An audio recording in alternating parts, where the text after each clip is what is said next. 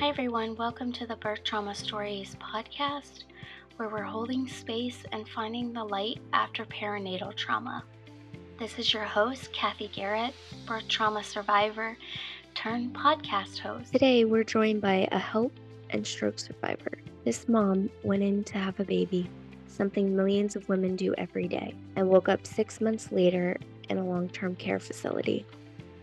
Tune in to find out what caused her brain injury and how her recovery has been. Alrighty. Let's go ahead and start with your birth story. What is your birth story? My birth story is that I thought I was headed for an easy scheduled C-section at 39 weeks. My baby was breech. She couldn't turn. There was a fibroid. So there was a bunch of reasons why it had to be a C-section. I didn't think it was a big deal. All my friends had C-sections.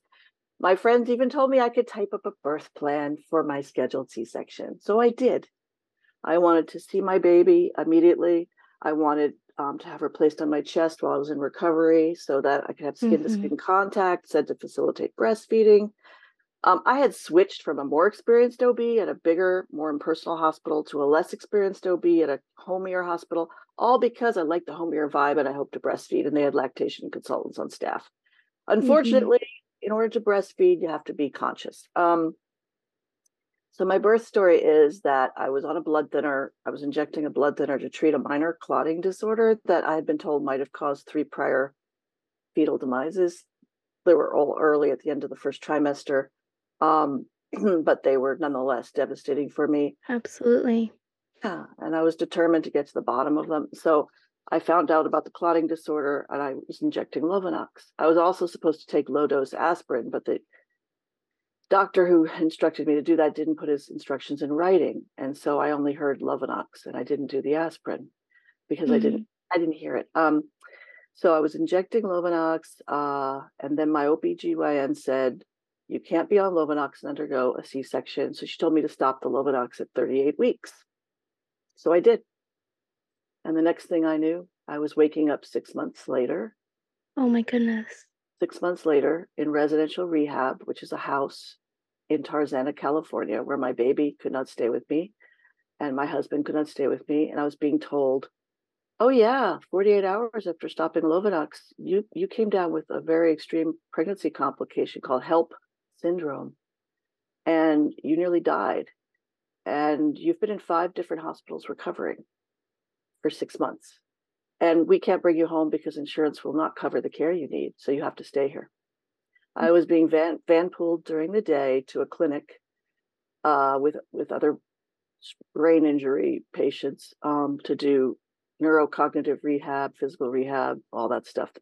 And I hated every minute of all of it, all of the rehab and having to live in a house separated from my family. I mean, it was just awful. Yeah. I cried every night. Every night I would come home from the clinic, rest, then get up and make dinner for my husband and my, get ready for the baby. And he would bring the baby after work, and I would feed the baby in the high chair, and I would feed him. I would give my husband dinner, and we would eat together.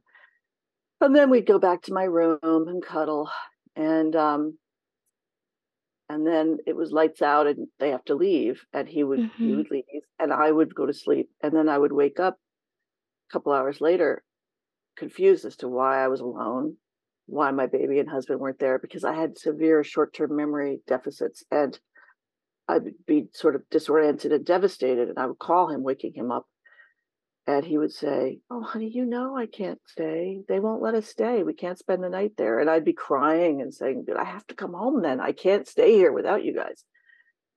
So I begged and begged and begged and begged. This went on for 3 weeks, and he petitioned insurance, which was a huge formal process. Yes. To cover the care we'd need, which was a driver to take me to and from the clinic during the day as an outpatient, and a nanny to take care of our daughter at home, and insurance, which would have paid, I don't know how many thousands of dollars a month to keep me in this place I hated, would not cover the care. So he said, fine, I'm bringing you home anyway, and I'll pay for it myself. I mean, it's a lot of money. So yeah, absolutely. Can I ask what kind of brain injury you suffered? A stroke. A stroke. And do you know what area of the brain it primarily affected? I should know, but I don't. I bled into the ventricles at the base of my brain. And but what it mostly affected, thank God it wasn't, I say thank God it wasn't my personality. Although if you didn't like my personality before, maybe you would have wished it had affected my personality. What it affected was the ability to retrieve short-term memories. So like when you make new memories, they get transferred like somewhere place else in your brain, towards the back of your brain. And then you have to, later on, when you want to retrieve the memories, you have to somehow get them to the front of the brain again. And what was injured was the ability to retrieve the memories or also to store the memories. So I'm told that in the first months of my recovery, when someone would enter my hospital room and I'd have a nice time chatting with them after they left, I wouldn't remember they'd been there. Over time, that changed and I could remember things like that, but it was still a struggle, to say, okay, who was here? Somebody was in my room. I'd have to work harder to remember the details. And for the longest time, that was my struggle, was my short-term memory. About 7 months into my recovery, when I was finally living at home again and doing neurocognitive rehab in the house, my husband was at work all day and he came home at the end of the day. And I had been doing the rehab that I absolutely detested with this cognitive therapist who I personally didn't like very much. And he said, "What'd you do today?" And I said, "I don't remember." And he said, "No, really, what'd you do?" I said, "No, really, I don't remember."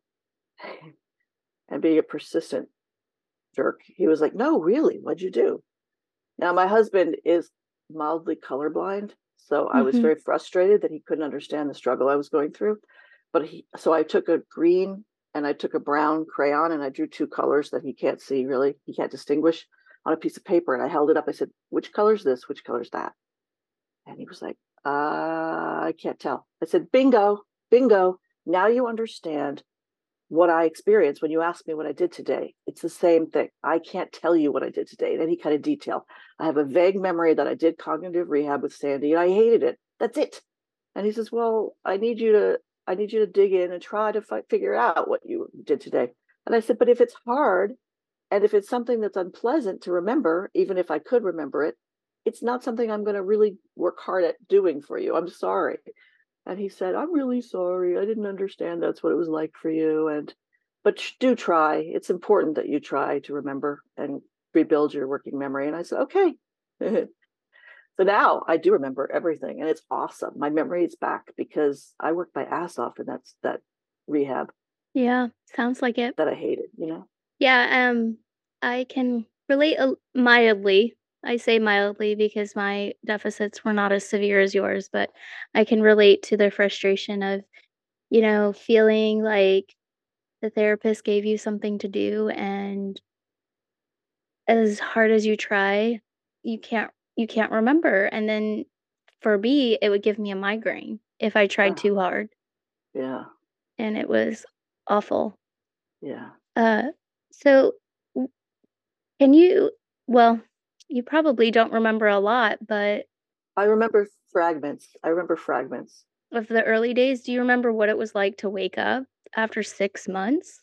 Well, yeah, I do, because when my stable memories begin, which is 6 months later, I'm in this house that isn't mine. I'm in bed at night. I'm sound asleep, and I am a light sleeper. And Mm-hmm. the door of my bedroom clangs open. It had like this metal thing, magnet on back. I don't know why. It bangs open. It was like a wide door for wheelchair patients. And I'm startled awake. And I jump out of bed. I'm like, I see this person creeping into my room. And it's a woman, young woman. And I jump out of bed. And I go, "Who are you? What are you doing in my room?"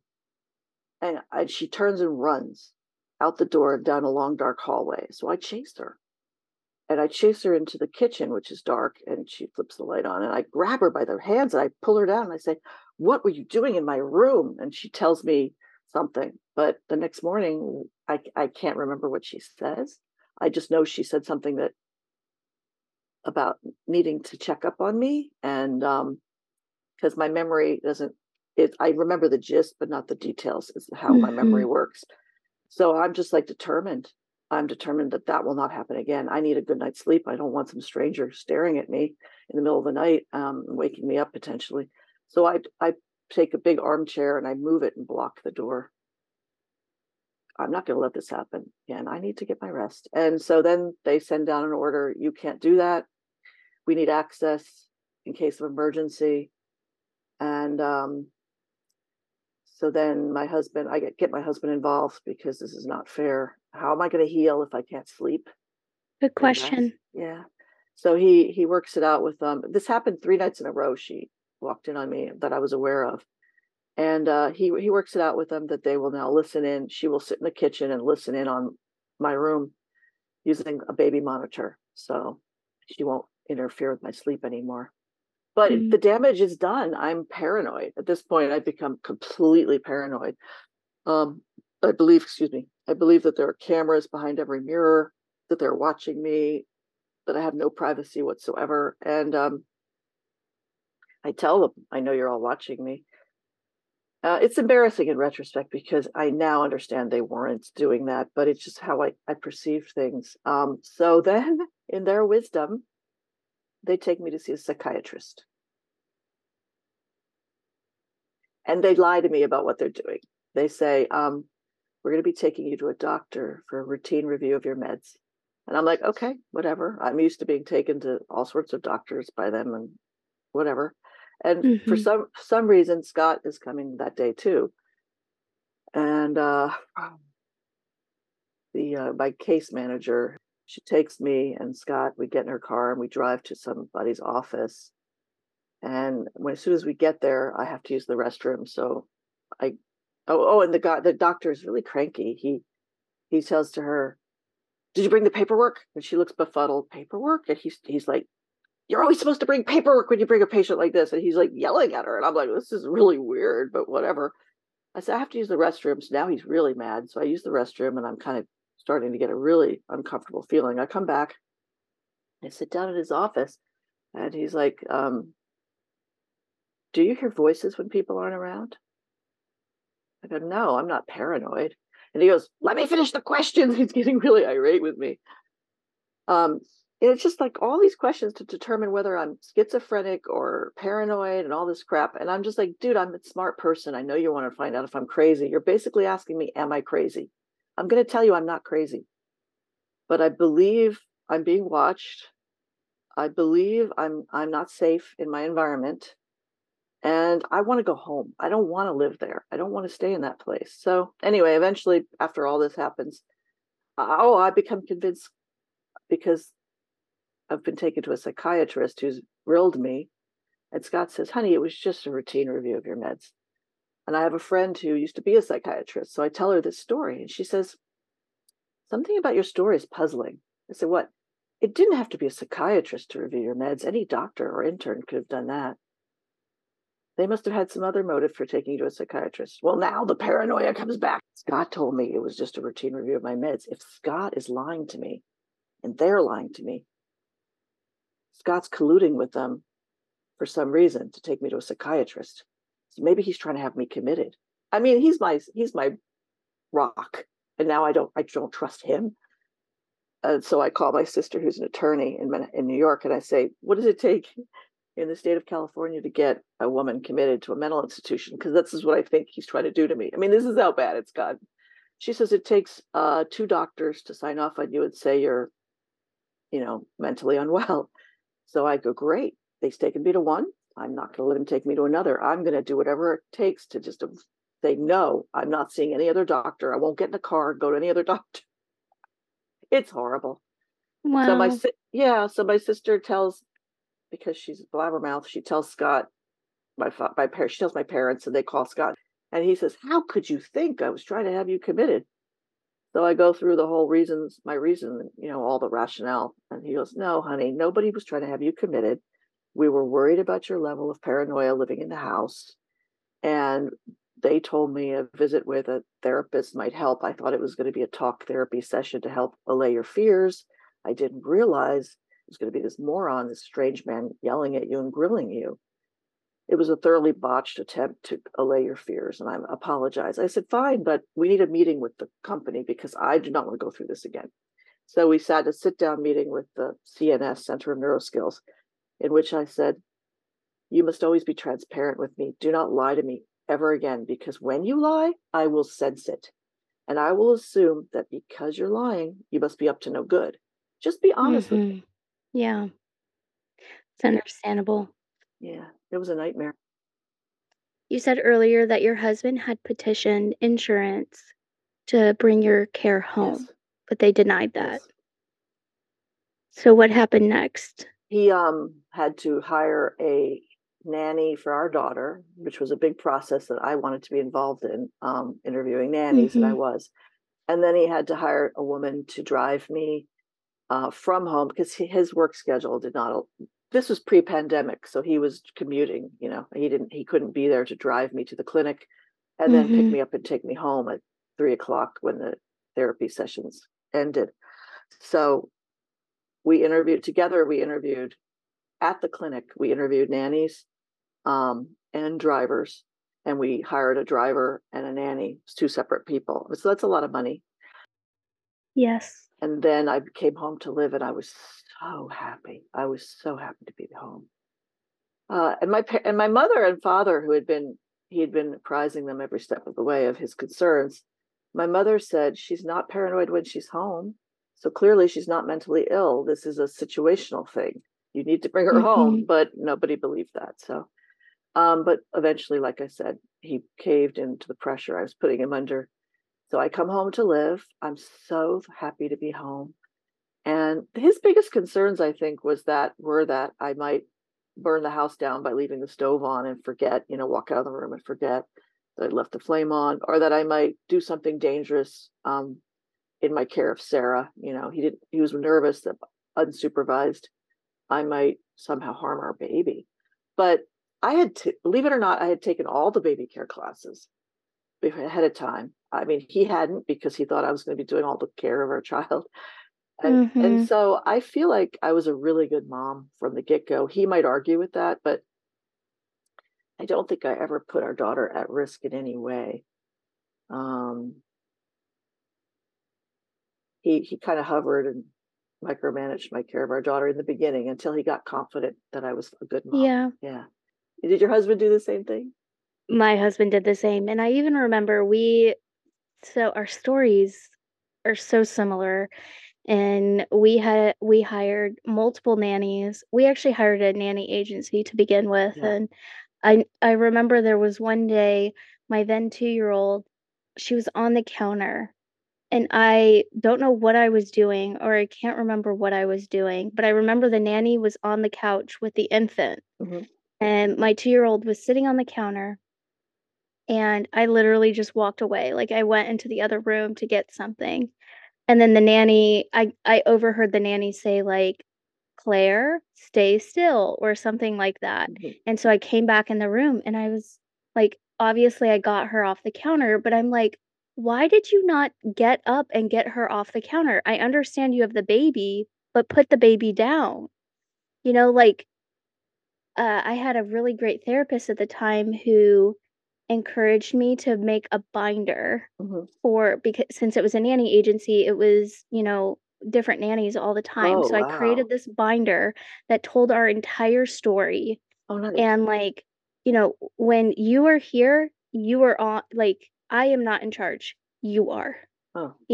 We're paying you to be in charge of the children. I'm here to help. Right. And, be with my children, but you are in charge. And I can't remember if that was before or after we created the binder. I don't remember, but regardless, like, I used to be a nanny. So heck yeah, I would have gotten up, put the baby down, and gotten the toddler off the counter. Like, yeah, it's challenging for anybody to help somebody who's recovering from a stroke. It really is, because there's extra skills required, and they have to go above and beyond just being a regular nanny. You know what I mean? that's true. Yeah, it's hard. Yeah. So, and like that's the piece that insurance is. What's the word? That's the piece that insurance is denying their patrons and getting them the proper care that they need, especially when there's young children in the house. Oh yeah, my insurance, I had amazing insurance through my union, the Motion Picture Editors Guild, and it was dual insurance because I assisted my husband negotiate.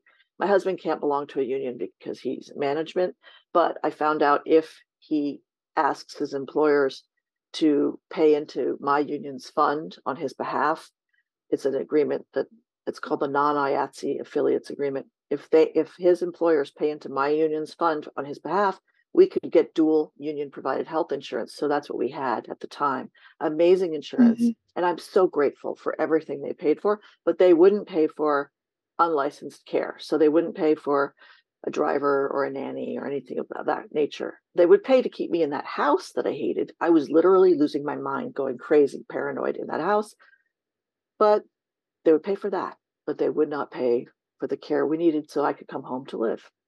So whatever. So that's their limitation, and it's frustrating. And I wrote them a letter afterwards saying, I really think you need a residential rehab where family members can also stay in the Los Angeles area, because that would have solved our problem. Just a unit or a house where it's okay for the baby and the husband to spend the night. That's maybe a tall order, but that's what I wish they had. Yeah, that's understandable. Yeah. So you mentioned in your email, as awful as what happened to you, you realize that you and your daughter are among the lucky ones because you both survived and you've had an amazing recovery. Yes. We've talked a couple of times about your recovery and what it was like in those early days, and to sit here talking to you, I don't want to minimize the hard work that you've put in, but it truly is miraculous. Oh, it is. How well your memory is now, and how well you're doing now. But like I said, I don't want to minimize the hard work and, the challenges that you have to overcome every single day. What has kept you motivated on those harder days, so to The hope speak? of returning to a life I absolutely loved. The also, of course, the support of my husband, my pain in the ass husband. I mean, I love him and I hate him simultaneously. The desire to see my daughter grow up. I mean, for God's sakes, I worked so hard to bring this child into the world, and she's a pretty awesome kid. She really is. So all of that keeps me moving one step at a time. Oh. When I was at the clinic, they were having me do occupational therapy. Their idea of occupational sorting beads in boxes, And I was like, sorting beads in boxes? This is very 19th century. We don't really, jobs aren't really like that anymore. I want to go back to the Editors Guild. I want to work on the Avid in their training room. And I asked them if I could, even though my membership is I'm on, what is it? Medical leave, honorary withdrawal for medical reasons. And they said I could. So I began getting driven down to the guild and working in their training room.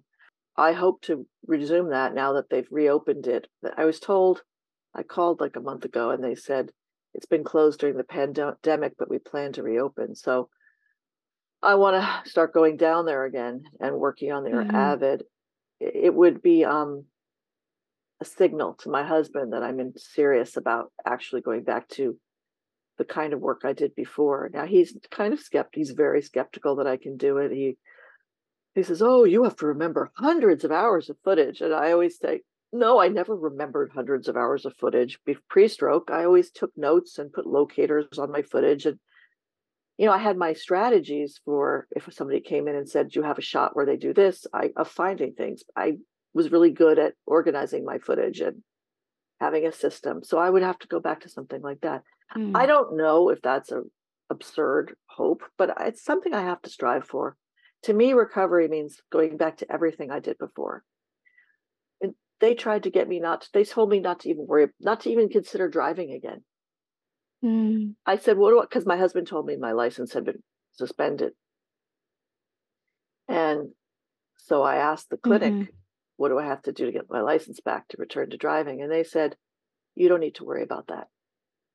I said, well, what happens if I get a job again going as an editor, And they said, the studio will send a driver for you. And I'm like, if you're going to make up a lie, make up a credible lie. Studios don't send drivers for editors. They might send a driver for a producer, maybe, but they don't. It's just stupid. Don't lie to me. So anyway, after they told me not to consider driving again, when I graduated to home-based rehab, which was with this cognitive therapist and an occupational therapist, I said to the occupational therapist, what do I have to do to return to driving again? Oh, and I have a friend who has access to the California DMV. So I called her and I said, isn't my license really suspended? Mm-hmm. She said, she looked it up. She says, maybe I shouldn't tell you this. No, your license is still good. It was never reported. So I just began driving again. And then, without doing anything special, I just started driving again. And I was a good driver. But then Scott found out and he got really angry. He said, listen, if you get into an accident, they do a little digging, they realize you had a stroke and you weren't cleared to drive again, we could have our house taken away. So I was like, okay, fine. So I will get cleared. So I asked my occupational therapist, who I liked a lot. He was a really nice guy. What do I have to do to be cleared to drive? He says, well, you need to take a test on a computer in a office of a person whose job it is to test people like you. And then you need to take a road test. And he said, there's 3 possibilities. One is they say, oh, this woman should never drive again, and you have your license taken away forever. 2, we think she can drive again, but she may need some more instruction, and then we'll retest. 3, she's good to go. So he says, I think based on how I interacted with you and what I see of you, I think you're probably going to pass. He said, but do not take the test at the hospital closest to you. That woman fails everyone. That's Northridge Hospital. He said, you need to go to Cedars in Los Angeles. He says, you'll have a fighting chance there. Good tip. So I went there. And my biggest concern, Kathy, was that they would want me to parallel park. I had failed as a teen when I was first getting my driver's license. I had failed the test twice on the parallel park, but the third time I had passed. So I was like, please, dear God, don't make them ask me to parallel park. They didn't. Anyway, so I went Scott drove me to Cedars, and I went and sat at a computer with this woman, and she, I don't remember what the test consisted of. It was probably reaction time stuff and some kind of program on it. Yeah. So I did okay. And then after it was over, she said, take me back to my office. I hadn't paid attention to where her office was and how we'd gotten to the computer. So I didn't know how to get her back to her office. So then she had to lead the way. And then we sat back down in her office, and she made jokes about how she said, I don't road test the brain injured anymore. It was a good thing, too. It was like going on Mr. Toad's Wild Ride. She's laughing. And I'm like, look how funny I think that is. This is not funny to me. I am one of the brain injured, and you're making fun of us. That's not nice. I agree. So I wasn't, And then she wrote on her report, has trouble pathfinding, because I couldn't find my way back to her office because I didn't know I was going to be tested, so I hadn't paid attention. So I had passed the computer test on her computer, but in her assessment, I had trouble pathfinding, so she noted that. And I'm like, okay, great. And then maybe a week or so later, a man showed up at my house, and he said, I'm Paul Cooper. I'm going to test you, do your road test. I'm going to get in the car with you and ask you to drive me around town. And he looked like a nice person. And so I immediately relaxed. And so then I drove him around Sherman Oaks. And then I drove him out to Toluca Lake, past Bob Hope's house. I'd been to Bob Hope's house. And he was of the generation that would know who Bob Hope was, And so I said, that's Bob Hope's house. I've been there. And I described it for him. And then he said, do you feel comfortable getting on the freeway? I said, sure. So I got us on the freeway and I drove back to our house. And I pulled up, we got out. He says, based on this, I see no reason why you shouldn't return to driving right away. He shook my hand and I was like, he didn't ask me to parallel park. I was so relieved. Wonderful. Yeah. Do you like parallel parking? I'm actually okay at it. And I had to do the same thing that you did. The computer, well, it wasn't a computer, but it was in Florida, it was like a person asking you all these different tests. So the first time I did not pass, second time I did, and then had to do the on the road. And they didn't ask me to parallel park either, but just last week I parallel parked and did not too Good bad. for you. So thank you. I was pretty excited. But my children know, like, when mommy is Yeah. driving, like, I try to give them a little leeway because I'm trying to build up that cognitive Yeah, endurance ability to multitask. And yes. of multitasking, etc. But even yesterday, like, we were at Publix and there's a lot of pedestrians and cars coming in and out, and I was like, "Okay, girls, I need you to, like, Yeah. zip it. Like, I have to focus right now. I have to be safe." Um, but yeah, the driving thing is not easy, and shame on that instructor for making fun of her brain injury I know. clients. Yeah. Has there been anything specific that has helped you recover from your birth trauma? Other than the support of my family and friends, Mhm. what helped me was I returned to therapy with a therapist who I'd seen prior to the illness. I had seen her after my third miscarriage because I was dealing with intense grief from pregnancy loss, and I found no one understood. Not a Yeah. single soul. You confide in people, and they say things like, "Well, if you're this sad about a pregnancy loss this early, what are you saying about my abortions?" And I'm like, "There's no comparison between a Uh, wanted pregnancy loss that's lost and a pregnancy you aborted because you weren't ready to become a mother. There simply isn't." And I understand. I'm empathetic. I'm pro-choice, but please don't make that. So I was so isolated in my grief that I had seen a therapist to help me deal with that grief. mhm. And then after I was in cognitive rehab, and my cognitive therapist asked me to go to do yoga with her, and I walked into the yoga studio, and it turned out it was the same studio I had done prenatal yoga in. And I'd been Wow. such a blissfully happy pregnant woman doing prenatal yoga. Now here I am in the same space, and I know everything that's going to happen to me. I'm going to die, I nearly die and miss out on my daughter's life. And so I'm crying on my yoga mat. I'm silently sobbing. And my cognitive therapist is across the room having yoga bliss, and I'm isolated on my mat sobbing. And so that made me aware that I have a lot of PTSD and unprocessed grief, and I need to return to therapy. So Mm. I returned to therapy with the therapist I'd seen prior to pregnancy. And even though I'm no longer seeing her now, I recently stopped seeing her because I was talking to her over the phone once a week. But I found talking, because she doesn't want to see people since the pandemic hit, even though I'm fully vaccinated, boosted, and would wear a mask. So I just stopped. But she helped me so much because Mm. she had suffered her own miscarriages, and she'd suffered her own issues around pregnancy. And so when I began seeing her again, she was like, "Rah, rah, rah, you could do this, Lisa." And then she would point to my recovery. She said, "Lisa, I can see the recovery you've made." Because she saw me like 7 months after the stroke. And then she saw me once a week for a couple of years in person until the pandemic hit. Well, it was a bunch of years.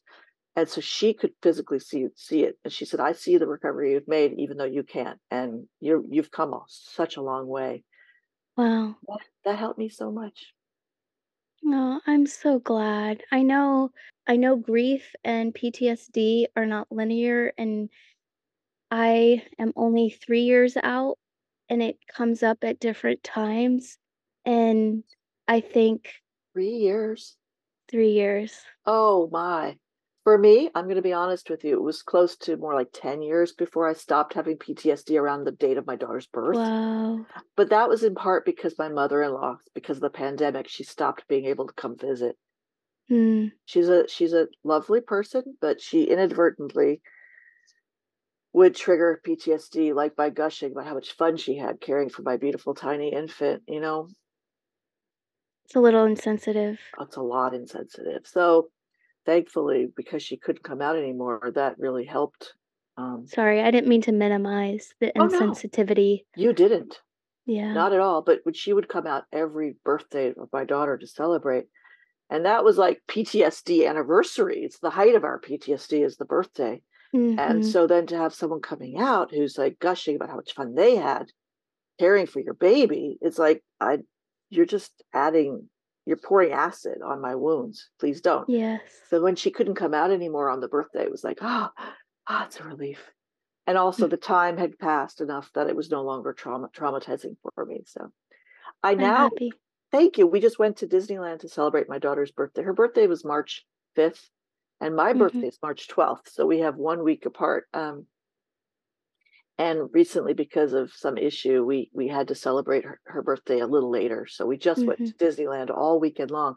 And when you talk about stamina, I mean, because for me, the stroke makes me have to work a lot harder, to focus, to remember. And so I could get a little more fatigued, Yes, absolutely. I just spent 2 full days from park open to park close with 2 very excited girls running around Disneyland. Well done. Yes, thank you. And I didn't get lost, and I didn't get cranky, and I didn't get sunburned. So I think it's a win. Thank you again, everyone, for tuning in today. We kindly ask you to head over to your favorite podcasting platform to leave us a review. It really helps with searchability and finding different podcasts. This is your host, Kathy Garrett, and you've been listening to the Birth Trauma Stories podcast, where we're holding space and finding light after perinatal trauma. Bye-bye.